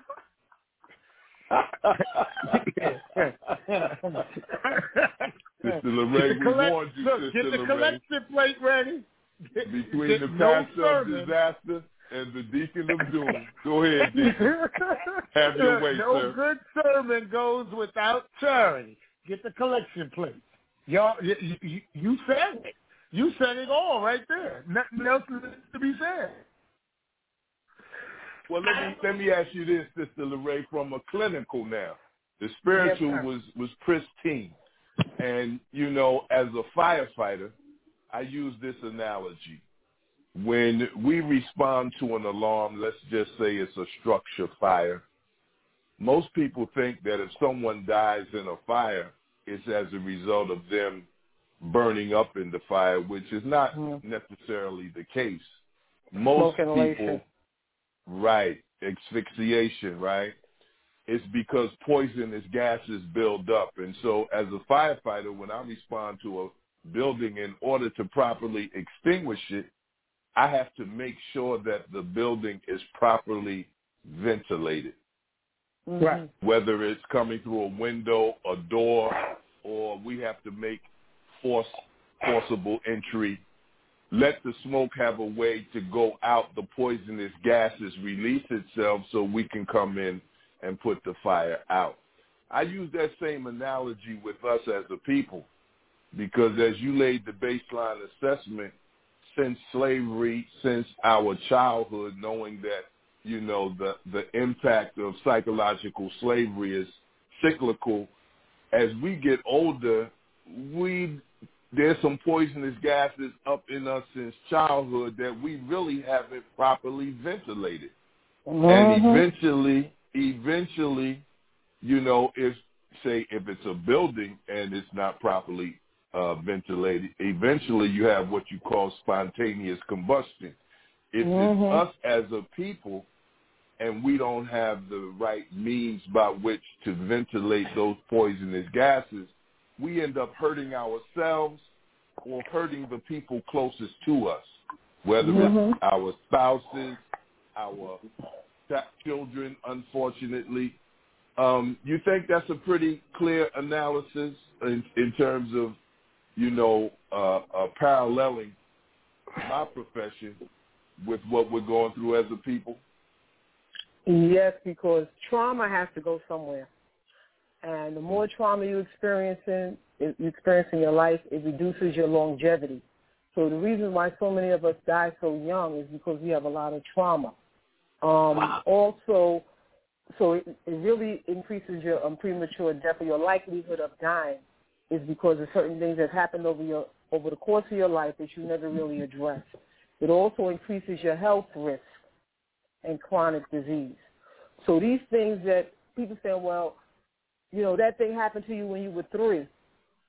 Yeah, it may have happened to me when I was 3, but it was never resolved. And because it was never resolved, I carried it all the way until I'm 55. And so if I'm not addressing that issue, there's other ways I can address it or cope with it, but usually they're maladaptive, what we call maladaptive ways. So you start the drinking, the smoking, the partying, the promiscuous behavior, all of these things that we are doing because we never address the trauma. But then that also undermines our longevity because we know there's a consequence for over-drinking, there's a consequence for substance abuse, there's a consequence for everything that we do in this life. that's negative. So we have to look at the trauma and resolve those issues if we plan to have any kind of quality of life, any kind of just thinking properly on an everyday basis, because we're 55, but we're still 3 years old. We're still that child that was traumatized at 3. And so our mental health is so important, and if we don't address these issues, and we're like one of the most traumatized groups on the planet, but we're the ones that get the least amount of mental health and support. So that definitely has to be addressed, because we can't function optimally if we're 3 in our thinking and our mentality, and we're focused on that when we're 55. And a lot of times we don't even realize where some of the stuff that we're doing is coming from, because we kind of like bury it. You know, somebody did something to me when I'm 5. I don't think it impacts me 50 years later, but it actually can, depending on the trauma that we've experienced. So it's always good, if you know that you have an issue, to address it and not to bury it. And I think because we experience so much trauma, we don't even acknowledge that the trauma is going on. And that's really, it's unfortunate. But when I say it impacts everything, it impacts your self-esteem, it impacts your motivation, it impacts your education, it impacts your health. I mean, everything, your family functioning, all of that stuff that we don't think is important is very much important. So we have to decide, do you want to be healthy or do you rather be unhealthy? In order for us to be healthy, we have to face the things that we've been burying and we've been trying to cope with. And we have to release those things. And if it takes you sitting down and talking to somebody to release it, that's what you need to do. But if you don't, what are the consequences of you not addressing it? And that's for me and for you, that's for everybody. Because we all have certain traumas that even if you didn't get traumatized at home, I'm sure you went to school and somebody said something to you that you didn't like. Or maybe it was a little bully around the corner.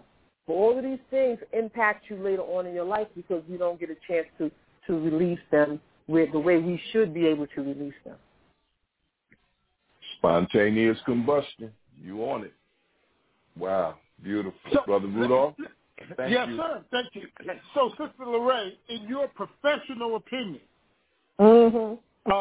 okay, so now we have, for the first time that I realized in my adult life, a situation where our youth committing suicide at a rate that I've never seen before, professionalist or otherwise. Because at one point, suicide, you could pretty much listen to news reports and tell who that was dealing with. You hear the story and you say, "Oh, that wasn't one of us." But now you can't do that. And I guess could it be that society again, because of the stigma that they have on reaching out for help, especially with males, young males, that has anything to do with the alarming rate of suicide of our young males? Yes, definitely. Feeling comfortable reaching out for help. And then also we have to recognize the black males are the ones that the American government is focused on. They are the target. So they have more stress. They have more negative things going on in their lives because they're being targeted in school. They're trying to move them from school to jail. And if you don't understand what's going on, if you don't have a family person that's supporting you and saying, don't worry, this is something that is going on and why it's going on. It's like the darkness. I don't see a future for myself. So if I don't see a future for myself, what is there to keep me here? And if you have a parent that understands and says, okay, because like some of us, we raise our children and say, okay, well, you got to get a job in the plantation. And we don't understand there's no jobs in the plantation. So if there's no job in the plantation, what do we do to make sure our children are able to provide for themselves? How are we able to provide for ourselves? Because the change is already here.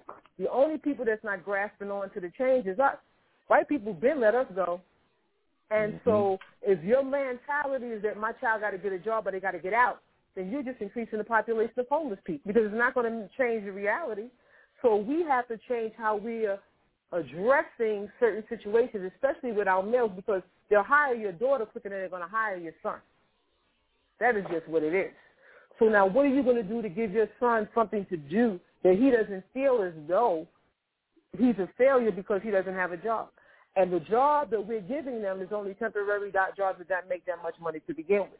So we have to see a future for our children. And then we have to impart that vision into the children that we are coming up with. All my children, I told them when they were little, you're learning these things in order to help your people in the future. You're learning this skill so you can help your people in the future. But I let them know that there is a future. We have some of our people out. We're so wrapped up in America due to our coping system of Stockholm Syndrome. We're thinking that when America comes down, that we're coming down too. Right. We just don't see the separation. We just don't see it. So we have to impart in our children that whatever America is going through, that ain't got necessarily anything to do with us, because the fall of the empire frees the slave. So if you're thinking, if you're holding on to the empire and the empire is going down, then you're going down with the empire. But if you understand the fall of the empire frees the slave, repeating that, please? The Say that fall one of more the time. empire, you heard me, sir. The fall of the empire frees the slave. So if you're sitting around crying, worrying about the empire, I can't worry about the empire when I'm just a slave in the empire. So my thing is, let it fall. Allahu Akbar. Let it fall. But if we don't, yes. I'm sorry. So you mean that mindset of, what's the matter, boss? We sick? That's not right? No, sir. Sounds like we have a guest. Welcome to Disaster Awareness for Community Preparedness. Welcome, welcome, welcome. Please state your name and how may we serve you. Assalamu alaikum. It's Shasia. I wanted to call in and give my applause and my support of my sister, Lorraine. You are doing an outstanding job, Mrs. Muhammad. Praise be to Allah. That's why it says in our Constitution that anyone that tries to stop a woman from reaching the highest heights of her God-given potential is an enemy of the Nation of Islam. You are teaching and training today, my sister. All praises due to Allah.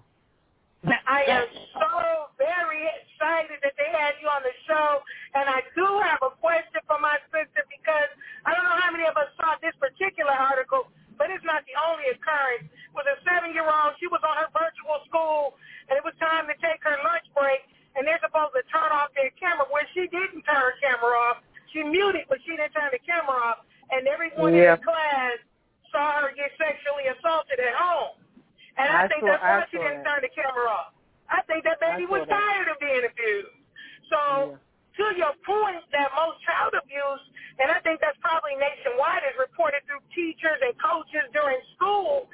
Now, they've had 18 months to abuse these children all day and all night, and the children couldn't get a break, and neither could the assailant. So my question to you is, us as ordinary people who are not professionals, I mean, I am a mandated reporter in my line of work, but I'm not particularly trained in how to see all of those things in children. What should we be looking for the children in our neighborhood that may be being abused at home, that maybe a teacher would have caught it, but now there is no teacher?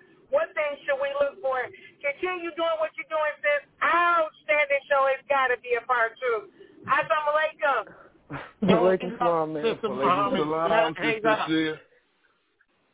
See, the difficulty the difficulty with spotting abuse in the street is that if you see it, you don't really have enough information to call in a report. That's the reason why it's easier for teachers to do it, because I can see a child that's bruised in a, let's say, grocery store, right? I don't know the child's name. I don't know the demographics to call in that report. So that's where that's why the children are really slipping through the cracks, because you don't really have enough. Because when you call that state office, they're going to know child's age, the child's name, the address. You need some just basic information to call in their report. So the only thing that we really can do is that if you're in contact with your family members, if you observe it and you have that information, you can call in a report. But for a stranger, it's a difficulty factor. I don't think you're going to stop the mother and say, okay, so what's your name and address so I can call in a report? That usually is not going to go well. So it basically has to be, at this point, friends and family, somebody who's in contact with that child while the child is home from school. Okay. Thank you, ma'am. And I hope all her friends and family that know they've been seeing things that just didn't add up, I hope folks hear what you said and speak up and protect these children. Yes, ma'am. Hey, we right here, and we don't. What the heck? In the Nation of Islam, we have the Ministry of Health and Human Services.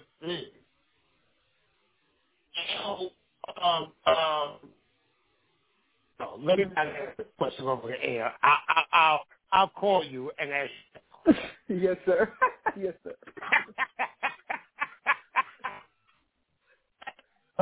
But let me segue for a second. I want to say this while my wife is on line. I'm so proud of my wife, and I just want everybody to know my wife will be graduating tomorrow with her master's. Yes. Well, all right, She man. finally finished. Yes. I heard masters. I didn't hear the. Right. Congratulations. But I heard the masters, but I didn't hear the discipline. She's getting her master's in divinity. Oh, praise be to Allah. Yes. You're breaking up for some reason. Oh, I'm sorry. Okay. My wife is she works as a hospice chaplain. So she's going into people's homes, into our people. Well, not just our people, anybody that calls in. She's going into our people's homes and dealing with people who the families are trying to get a grip at. Dying, dad is dying, granny is dying, whatever. But you know how our culture is and our family is. You know, we don't accept that too readily. So we want to deny it right down to the end. But what she always comes and what we talk about is the lack of services for our people where hospice is concerned, because they're so quick to kick you off or not even get you a diagnosis to let you on, or you just don't get the services that you should be getting. So I'm saying all of that to say people like her, people like yourself that have the history and the experience of doing this, when we going to get our own. You know, It is. You know, I just wanted to just say I'm proud of my wife, and I'm so proud of you, Sister Lorraine. That's right. Because, you know, we've had our interactions over the years while you were in the system, you know, getting counsel from you on handling certain situations, which was very, very much needed. Because the other thing is, as me, as a healthcare provider, who's a mandated reporter, how do you make the differentiation to make the report, knowing that if you make this report, 9 times out of 10, what's going to happen is they busting in, kicking the door down, and them children are now going in the system. And is that more beneficial for them in the system than in the home? Now, you're asking me personally? Yes. My response, okay, well, first of all, I'm licensed, so I'm mandated. Anybody else is mandated. I'm a mandated reporter. And I joked with my children one day. They was in there talking to my granddaughter. I said, I remember I'm a mandated reporter. They started laughing. But I'm a mandated reporter, so I must report any child abuse and neglect that I see. Now, reality is this. Until we have our own system, until we have our own checks and balances, we are dealing with what we're dealing with. So we have to be recognizing as people who are in this profession of what would we set up if we had control. Think about the future. What services will we implement if we had the control to implement those services? And so that when we're running things, we can decide how things go. We can figure out what services need to be given to the family whose parent or grandmother is dying. We have to look at that because we already know the institution is not set up for us. The institution is barely set up for them. So we have to look at what we've learned from this experience and how we can be better prepared to ensure that that humanity gets better services in the future, because this is a capitalist society. All they're interested in is capital. And that's why when COVID first started being discussed, the first thing they wanted to know about was, well, how can we get these workers back to work? Because Wall Street is not going to accept us staying home. Mm-hmm. And so if their focus is capital and money, our focus has to be on people, humanity, how are they going to, move forward henceforth. So that has to be, the mindset just has to change. But as far as them snatching them out of the house and putting them somewhere else, hopefully we have resources like the family members to take them in. So we have to be mindful if our grandchildren or if our child is being removed, that we have family members that could take them. We have to think about that because a lot of times, especially in black and brown communities, we'll take our family members in. We've been the ones that have done that historically. But a lot of times what people are doing, and this is what I found out when I was training foster parents, a lot of times the parent doesn't want to tell anybody that they're having a problem. They know they have a cousin or aunt or a sister that'll take the child. A lot of times the grandparents didn't find out the children were in care until the agency contacted them, because there's a certain stigma for that parent, because if somebody came and got my children, I'm a bad parent. I didn't do well. So the person is so guilt-ridden, they don't always tell the family or the extended family that they need assistance. But we have to get past that because we want to keep our children within our family structure, because we understand that when children go outside of the family structure, we can't control that. But your cousin who's able to take care of your child, your sister, your brother, your auntie, whoever you can reach out to take those children in the event that you are unable to take care of them temporarily, that's what we have to use as a resource, because we can't control it once they live with a person that we don't have any knowledge of or their history or whatever. But we have to be willing as extended family to take in our nephew, take in our cousins, and that onus is basically on us. So we can't be so close that our family is fine, so we can't look out for our cousins. That's not good. That's not a long-term solution. A long-term solution is being able and willing to take in any tribal member who needs some place to stay. The second part to that is resources. Okay. So now, like you just put that out there, that to get children, to keep them out of the system. Maybe a lot of people didn't know that. So what are the other myths or things that help the system, especially in our community, that you're breaking up, so I'm not hearing your question. Where can they find out the rules of engagement for the where that's concerned? Online. Online. A lot of social service policy, procedure, and how to do a thing is online. I know in New York City, a lot of their government information is online. They can tell you step by step how to become a foster parent. You can go right online and get that information. And they'll tell you what training that you have to go through, what you have, the parenting classes you might have to take. You might have to take the MAP training. You might have to take caring for your own classes. But all of that stuff is basically online. And because actually in New York City and I believe state, they really prefer it be a family member. So like family members pretty much take precedence over other people who are coming in and getting children. So if you are an extended family member and you want to take your cousin's child, all you have to do is make yourself known to the agency that you are willing to take that child in. Okay.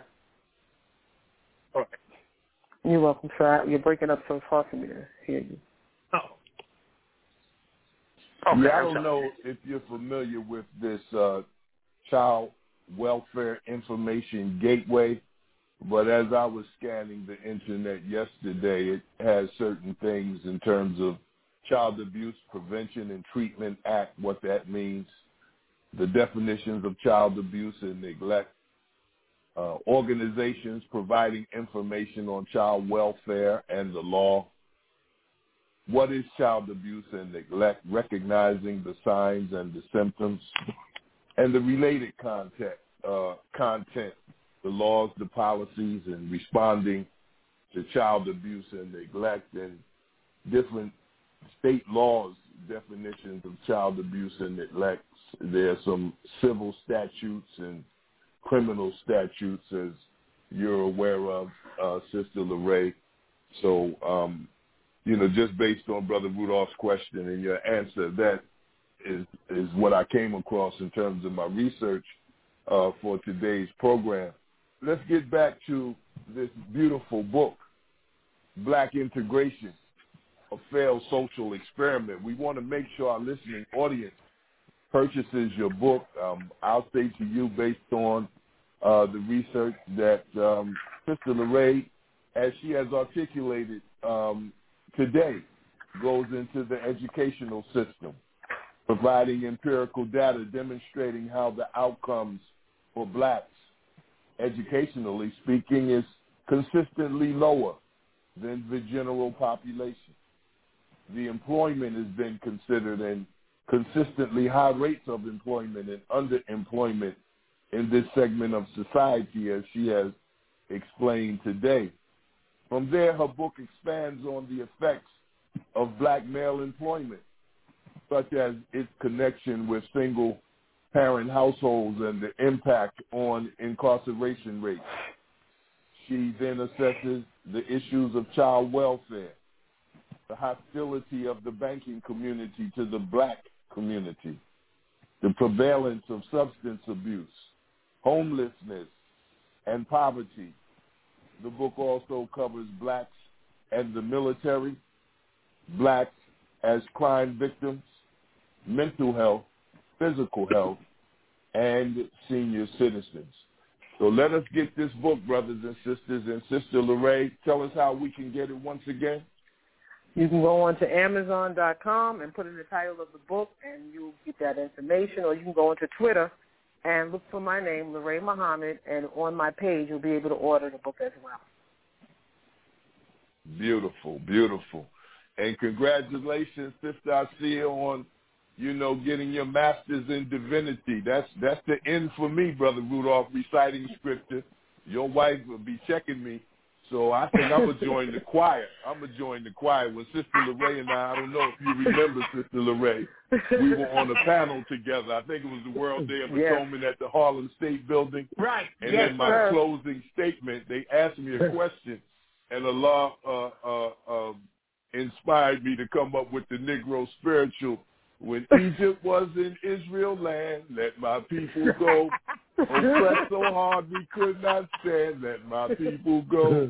And y'all know the song, Go Down Moses, way down in Egypt's land, But as Sister LaRae said, the fall of the empire frees the slave. They've been freeing us. We don't got to tell him to let us go. He let us go. We have to see. Yeah. What my man say on Amistad, we be free or make us free or something like that. Give us free. You know what I mean? Give us free. Thank you. Give us free. We thank Almighty God, Allah, for the most honorable Elijah Muhammad and the honorable Minister Louis Farrakhan. All we have to do is get this book, Black Integration, a Failed Social Experiment, to get us one step closer to the book that says, in this day, it'll be our righteousness that will sustain us. So let's tune in, brothers and sisters. It's been a great pleasure for me and my family, and my wife, Sister Sharon, gives you the greetings, Sister LaRae. Praise be to Allah. I certainly will. Thank you for taking time out of your busy schedule. I'm going to let Brother Rudolph close out. After you give your closing statements, I'm going to get out the way and just say it like this. I can't help myself. Every now and then I'll use my poetic license. But even with these few words shared by me and we, I guess it's still the way it used to be. The strength of a nation is its family, and real freedom in responsibility, the ability to respond legitimately by any means necessary. Thank you, Sister Lorraine. May Allah bless Thank you for Kiss having and hug me. the children for Same me. to yours. Because, you know, I, as strong as I appear to be, I'm broken up now thinking about, you know, just the relationship I had with your wonderful husband and will ever have with him, because we don't see him as not being here, though physically we all go away. He'll be with me till my last heartbeat. So, Brother Rudolph, I'll let you close out after we hear closing statements from our dear Sister Lorraine. Thank you. May Allah continue to bless you, ma'am, as I greet you in peace. Assalamu alaikum. Wa alaikum salam, sir. Sir. Yes, Sister Lorraine, if you have anything you would like to make for this week, but we definitely, as my wife said, we definitely, right after this, we go to, because we got to get to part 2 so we can get to the some questions that we had that we never got to. You want questions today or another day? No, we're going to do the questions another day because we exhausted our time. But that's just our way of holding on to you. Yes, sir, I see. Well,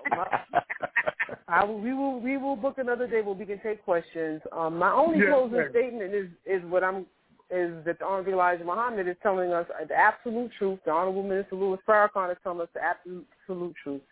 We cannot control anything until we are separated, and that's just not a physical separation, but a mental, moral, and spiritual separation. Once we're separated on our own land and we can control our own outcomes, that's the only way we're going to see progress the way we should see progress. And that's it. Yes, ma'am. Thank you so much, Sister Lorraine. I love you so much. Thank you. Please, yes, same thing for me, hugging sister children for me. Well, I mean, they're not children anymore. They're grown. Right. I can't come to grips with that your children and my children are grown. You know. Grown. Imagine that, right? Yes, ma'am. Well, thank you again. May Allah bless you. Have a safe and a productive week, and we will talk in the near future about part 2. Yes, sir. Inshallah. Inshallah.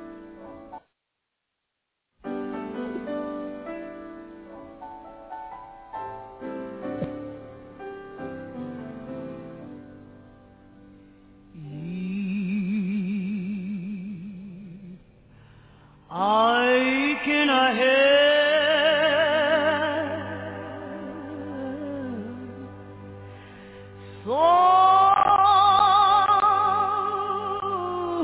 somebody as I travel alone.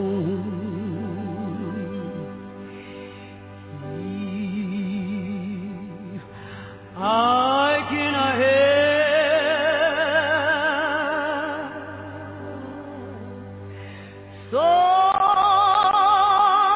somebody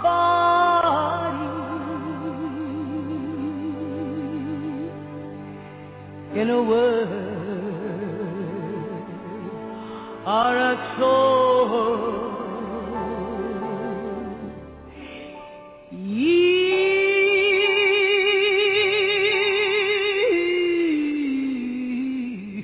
I cannot help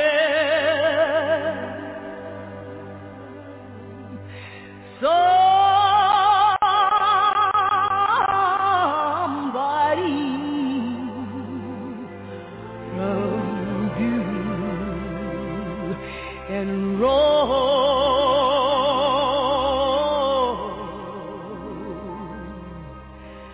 Lord, my living shall not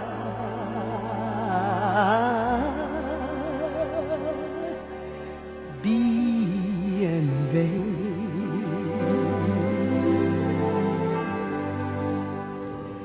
No, my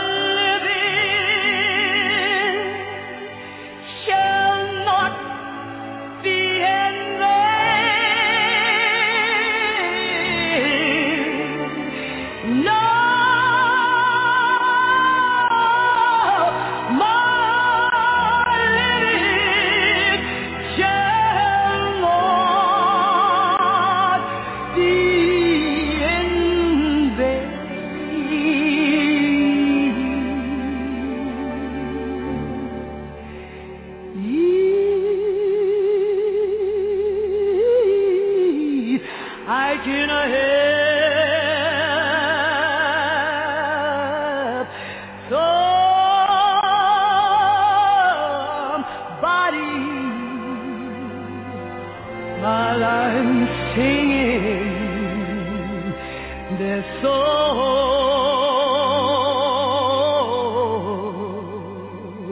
You know my living shall not be in vain.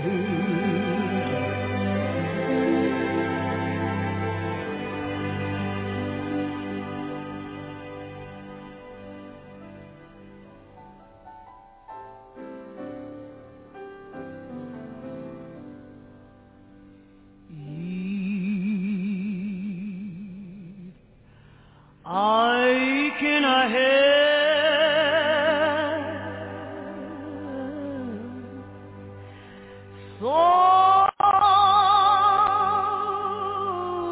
somebody as I travel alone.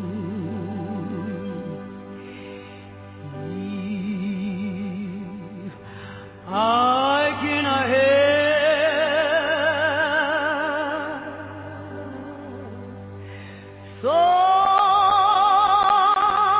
somebody in a word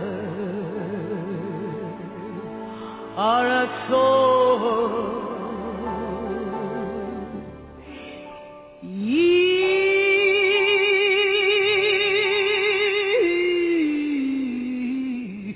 I cannot help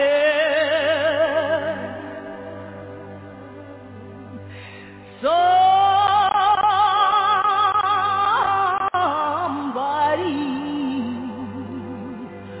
from view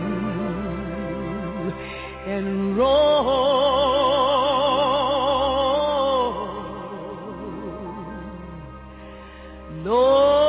Lord, my living shall not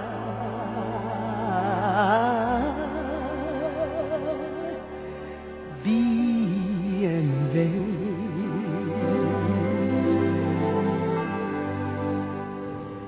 No, my living shall not be in vain.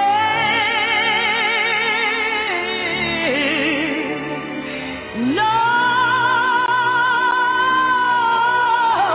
my living shall not be in vain.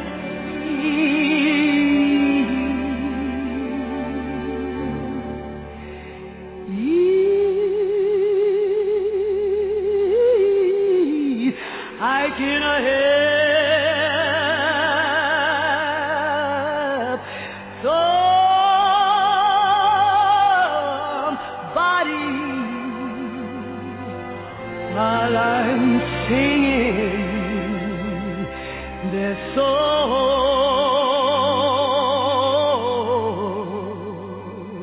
You know my living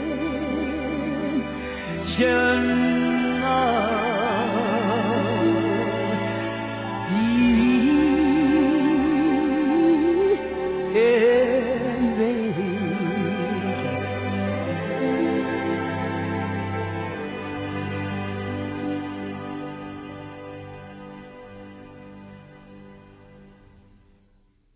It is Ryan here, and I have a question for you. What do you do when you win?